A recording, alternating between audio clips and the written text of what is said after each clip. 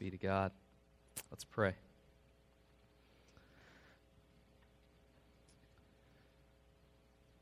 Lord, thanks again for your word that teaches us and guides us. Thank you for the living word himself, Jesus Christ, our only hope.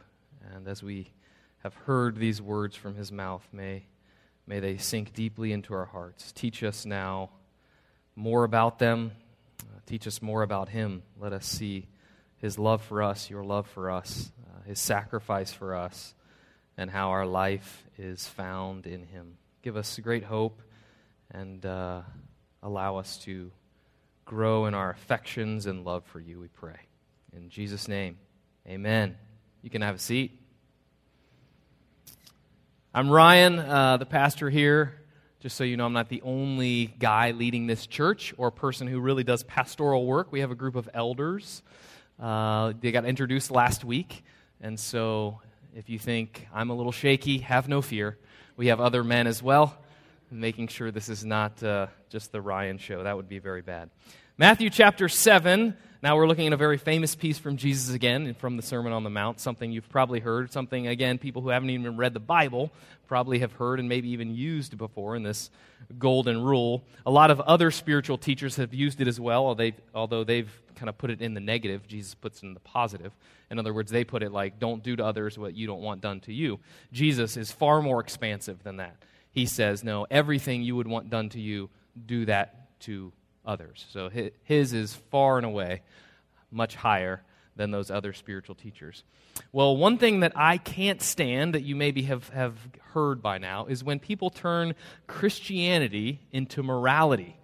There's nothing wrong with morality. It's good and all. It's just a terrible way to get to God. It doesn't do that at all. And so when Christianity is turned into this idea that if you're good, God will approve of you, or Christians are the good people, I just can't stand that. I grew up hearing that. I'm not saying that's what they were saying. That's what I heard. They may have been giving the gospel. My heart wasn't ready for that yet, so I grew up hearing that. There's no surprise why there was no joy in my life. There's no surprise why it was burdensome and terrible. And so when I got the freedom of the gospel, and that was fantastic. Some of you know what that's like when you understand the freedom that is in Christ. It's a wonderful, wonderful thing. The fruit of the gospel is things like peace and patience and kindness and repentance and love and all those good things. The fruit of religion is, burden, shame, judgmentalism, all those things. So if I had to choose one, I'd go with the gospel, but I'll let you choose on your own. That sort of idea, though, is always kind of overlaid over Scripture, this idea of morality. And it's done here with this text, even from the very words of Jesus. And it's very frustrating. And so I want us to look at how Jesus is not saying, if you're good people, I will accept you, basically. It's kind of hard to disagree with our neighbors and friends and family members who maybe kind of don't want anything to do with Christianity when it's been portrayed as just a better morality with a little bit of judgment mixed in for good measure. Of course, people wouldn't be coming in the droves to be a part of that. Well, once it's taken out of that sphere of being good or bad and put into the sphere of love, which is what Jesus is doing here, notice, he's putting it in the sphere of love, thinking about others. That's what he's doing here, and it really makes all the difference in the world. So Sinclair Ferguson, a writer, I've referenced him before because he wrote a commentary that I read and steal things from to tell to you. Most of the time I say it's his words, but sometimes I just let you think they're my own. For Jesus, the Word of God is not complex rules and regulations placed on men's shoulders as a heavy burden. Rather, to Jesus, it is an outworking of the principle of love. Grasp this, and everything falls into place. That's the point. So, what I love, it takes away all of this. You should do this. You ought to do this. What will other people think of me if I do this?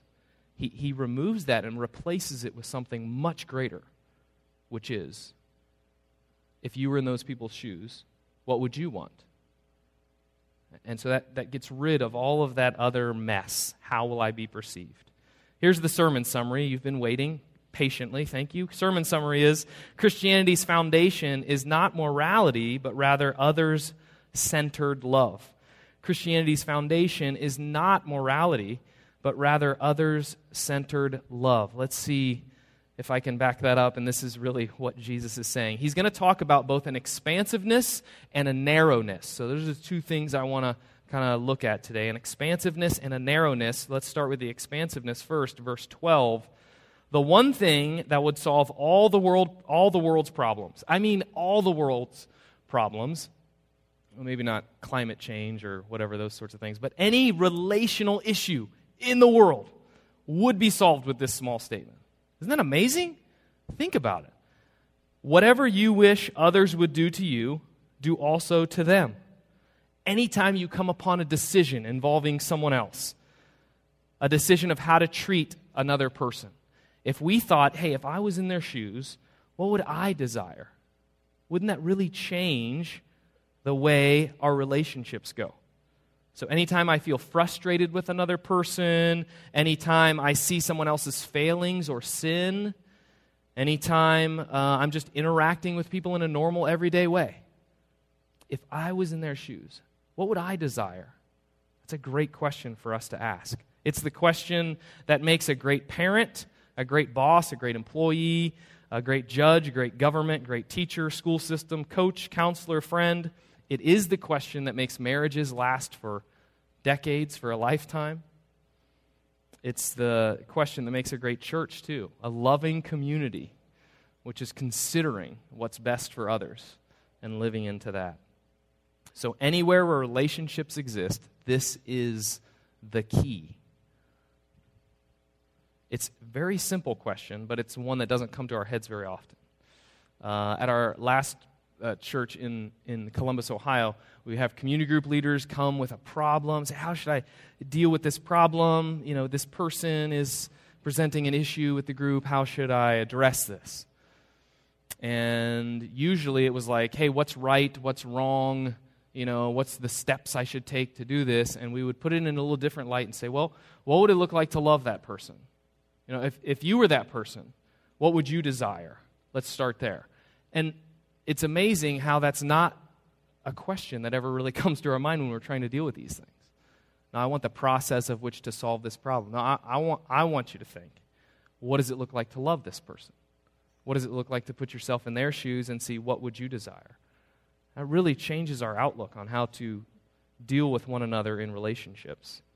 It's also a question that would have never, ever, ever come across the minds of the people Jesus is talking to, well, at least the religious people Jesus is talking to, right?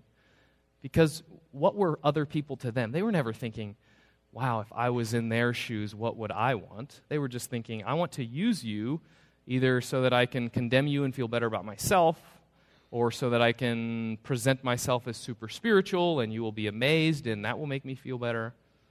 But never was it something of, hey, what is best for this person and how can I do that? That question never, ever came to them. But Christianity's foundation is others-centered love. And what you need to know, and two things I want you to understand. The relational kind of modality, if you will. Sorry, stop using those words. The relational nature of sin and the relational nature of the law. This is what Jesus says when he summarizes the law by this statement in verse 12. In other words, when I say the relational nature of sin, I'm saying sin is not just about right and wrong. It's about a loving of self. It's about a selfishness, a self-focus. Paul said this in 2 Corinthians 5:15 when he said this, that Jesus died for all. Why did he die for all? That those who live may now be perfect people. No, that's not what he says. Not that those who live may no longer live for themselves, but for him who for their sake died and was raised. You see Paul attaching the work of Christ to being freed from the love of self. Same thing Jesus is talking about here. What you wish others would do to you, do also to them. Removing a self-focus, removing a love for self, and instead a focus on others. Now, where do you see that? How could we ever see if we're selfish or not? Well, God gave us relationships to do that. If you're just on an island by yourself, you don't necessarily see how self-focused your heart is. And then God in His kindness gives us a church of people who all have to kind of love each other. Even though some days it's like, I don't know, you know? And some of us enter into marriage, and some of us have children, and others, all of us have friends and neighbors and family, and we're just stuck in this. These relationships where this comes out, our selfishness. So when I look at verse 12, I love that. I want that. There's just a small problem. There's a little blockage, and it's called me, and it's called you. And that's what keeps us from living into that, because like Paul said in 2 Corinthians 5:15, we are selfish. So it's not always intentional. I don't always intend to think of myself. I just do think of myself. It's very rational, right? I've got a lot of great reasons why I should be thought of first. It's rational, and it's just continual. It's nonstop. And so with that sort of problem, we talked about it being a drastic problem before. With that kind of drastic problem, it's going to need a drastic solution. The solution to that selfish, self-focused heart is going to have to be more than just, hey, why don't you just do these things and start thinking of other people and take these 4 steps. My heart is not going to just be changed that simply. It's like a wild, raging bull, you know, and these commands sometimes are just like a little net that you try to catch this bull with. It's ridiculous. Those aren't going to change my heart at all. Or maybe, you know, for some of us, it's like a 2-year-old rolling around on the floor in the grocery store after you've told them they can't have something. You know, it's like, that's an unsolvable problem right there. Just walk away. That's the only solution. So we need a drastic solution to this drastic problem. Jesus has been telling us throughout the Sermon on the Mount, I think, what He's been talking about is death and resurrection. And here, I think He's saying, we must be killed and remade. We can't just be different people.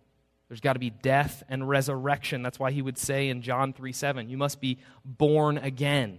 You need to be made from a different life source. And so that's why it's so important, if we can do a little kind of doctrine time out for a minute, or theology time out. That's why it's so important that Jesus did not come from a human father. As the Apostles' Creed says, which we read often, I believe in Jesus Christ, His only Son, our Lord, who was conceived by the Holy Spirit and born of the Virgin Mary. If Jesus comes from a human father that's in the line of Adam, then He's just another human being with sinful nature. And we have no hope of a new life, of a new nature. But if He comes from a different stock, then we have some good news. We have hope of a life like that life that's not from the stock of sinful humanity. It's from a different branch, a different tree altogether. He is the new Adam.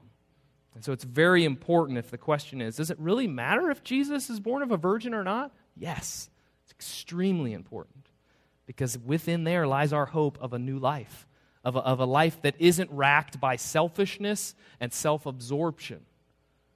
We don't need just some commands. We need a new life in Christ. We need that life. Romans 6:3-6. Do you not know that all of us who have been baptized in Christ were baptized into His death? We were buried, therefore, with Him, so our old life has died, in order that Jesus Christ was raised from the dead by the glory of the Father. We too might walk in newness of life. For if we have been united with Him in a death like His, then we shall certainly be united with Him in a resurrection like His. And here's the hope. We know that our old self, that self-centered, that self-focused self, was crucified with Him in order that the body of sin might be brought to nothing. There's our hope. Do you see how it's a new life? Do you see how it's death to the old life, resurrection in the new life in Christ? That is our hope, not just a few words of how to be a different person, but death to the old self, life in Christ himself. That life, that very life. So when we go through the Old Testament, we're sort of asking the question, or you ought to be asking the question, hey, who is God? What is he like? That's the question as we're reading through the narrative of the Old Testament. And we're reading these stories and we're thinking, okay, what does this say about who God is? How he's treating his people? What does that mean? And then we come to the New Testament and we see the cross, the resurrection, his son dying on the cross for our sins, and we definitely know the character of God now. And Jesus is stating it here. Do you know who God is? Let me be very clear. You may not have noticed it in the Old Testament so much. Let me be very clear about who God is. He is the sacrificial, others-centered lover. That's who God is. He loves other people.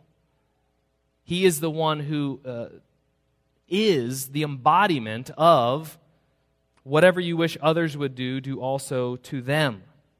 What fulfills that more? What is a better picture of that than Jesus Christ coming and saving sinners like us?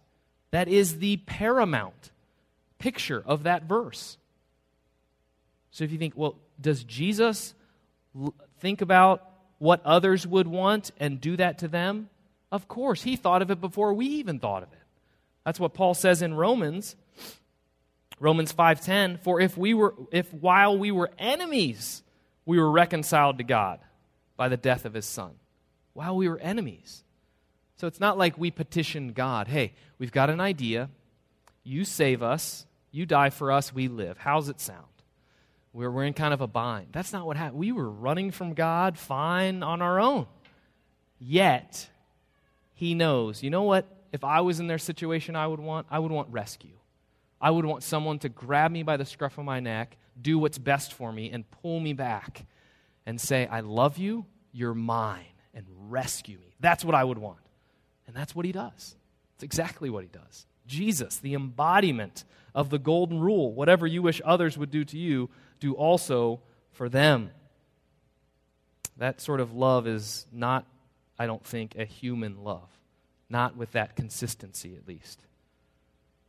It's a divine love. And so our hope to have this sort of love is a hope of that life of Christ that is in us. He promises that if our old life is gone and our new life is in Christ, then that love is not a love that's ours, it's a love that's his, but he's in us and coming through us.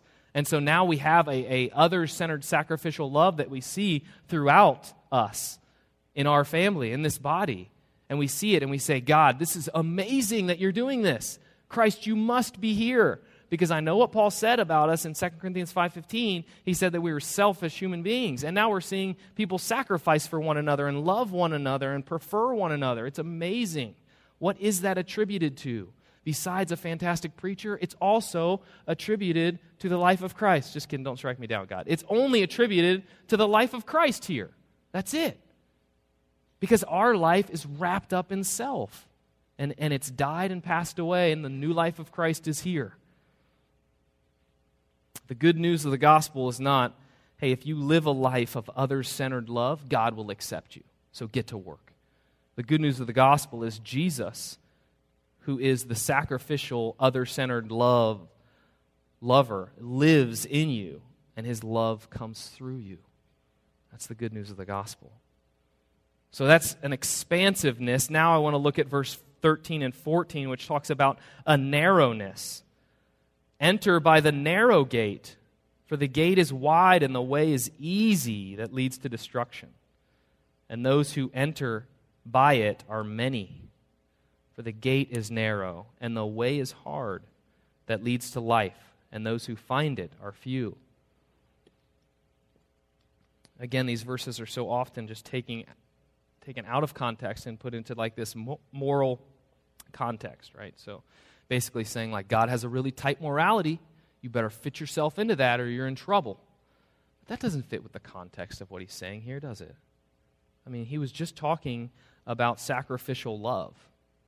So my guess is the next thing he's saying is probably going to reference that sacrificial love. The narrowness of the gate and the difficulty of the road is about Jesus' call to death and resurrection, to death to self and life in him. Who wants to choose death? You know, if we put a sign out here that says we're welcoming our communities to death, who's coming? Not many. I wouldn't have. You wouldn't have until Jesus got a hold of us, right? Not many want to sign up for death. Why? Because if you go back to chapter 5, he states it when he says things like this. Blessed are the poor in spirit. Blessed are the dead in spirit. Blessed are those who mourn, who realize they're dead and have no hope. Blessed are those who hunger and thirst for righteousness. They have a dead righteousness. They have no righteousness. See, he's saying the same thing as the beginning of his sermon. He's saying only those who say, look, I'm a beggar, I'm dead, however you want to put it, I'm nothing. Only those will go down this narrow road to life. And the rest will follow this broad road that looks like life, that ends in destruction. That's our natural inclination, is to choose that very broad road. Death to self is not a pleasant thing. I don't like it. I know you probably don't like it either. It's not a fun thing to engage in. Because our human nature, that sinful nature, it doesn't just go down easy, you know? You don't just say, hey, go away, and it goes, all right. No, it's that raging bull that's going to fight to the death. It's going to keep fighting and keep fighting and keep fighting. It's never going down until Christ finally comes back and it's down. You know, it realizes it's death. But it's not an easy way to live. Remember Romans 6, for if we have been united with him in a death like his, we will be united with him in a resurrection like his. Think about the death of Christ. Was that a pleasant experience? No. Our death is not going to be a pleasant experience either. Death and resurrection for Christ, we share in that. We're a part of that. We find our life in that. Life is found then in living and loving others. But not many of us want to choose that. Not many willing to admit they're poor in spirit, they're beggars. We're desperate for him.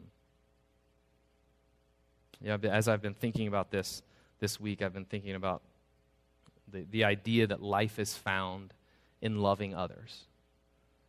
And I resent that often, most days this week. But I'm trusting that it's true. And I'm learning, and I hope all of us are learning to live in a way that he'll allow us to learn, and he'll be patient with us, and we'll be patient with each other as we learn to live this life that is about loving others before loving ourselves. Thinking, hey, what would that person prefer? I'm going to do that. And saying, God, help us put that on our minds. It's not always I'm trying not to think of you. I just don't naturally, you know. Poor Kate, she gets this all the time. And it's like, you didn't think to get us some food when you got food? Honestly, I didn't. I just thought, I'm hungry and I got food. I don't know, you know. It's like, how do you do that? I'm like, I don't know. God help me, you know. Same with you. You might think, why did Ryan not think of me? Sorry, you know. Let's help each other and pray for each other and trust that God is doing that work, and that life of Christ is coming through and will be coming through more and more, we pray. So how do we grow in this type of love? I think the only way is to have your heart captured by that sort of love. In other words, to continue to see how God loved you with this type of love, and to be enthralled by it, and to let that be your heartbeat. And when that becomes the focus, and when that gets a hold of you, then I pray that we will grow in that sort of same love overflowing into others. So how can we love each other better and think of each other more? Rehearse the gospel. Think about how Jesus is that. Think about how he's done that for us. Think about how great that is, how life-giving that is. And then maybe our hearts will be able to give that to one another as well. My hope is that our church will be a place where others-centered love just abounds. And may the life of Christ within us produce that sort of thing.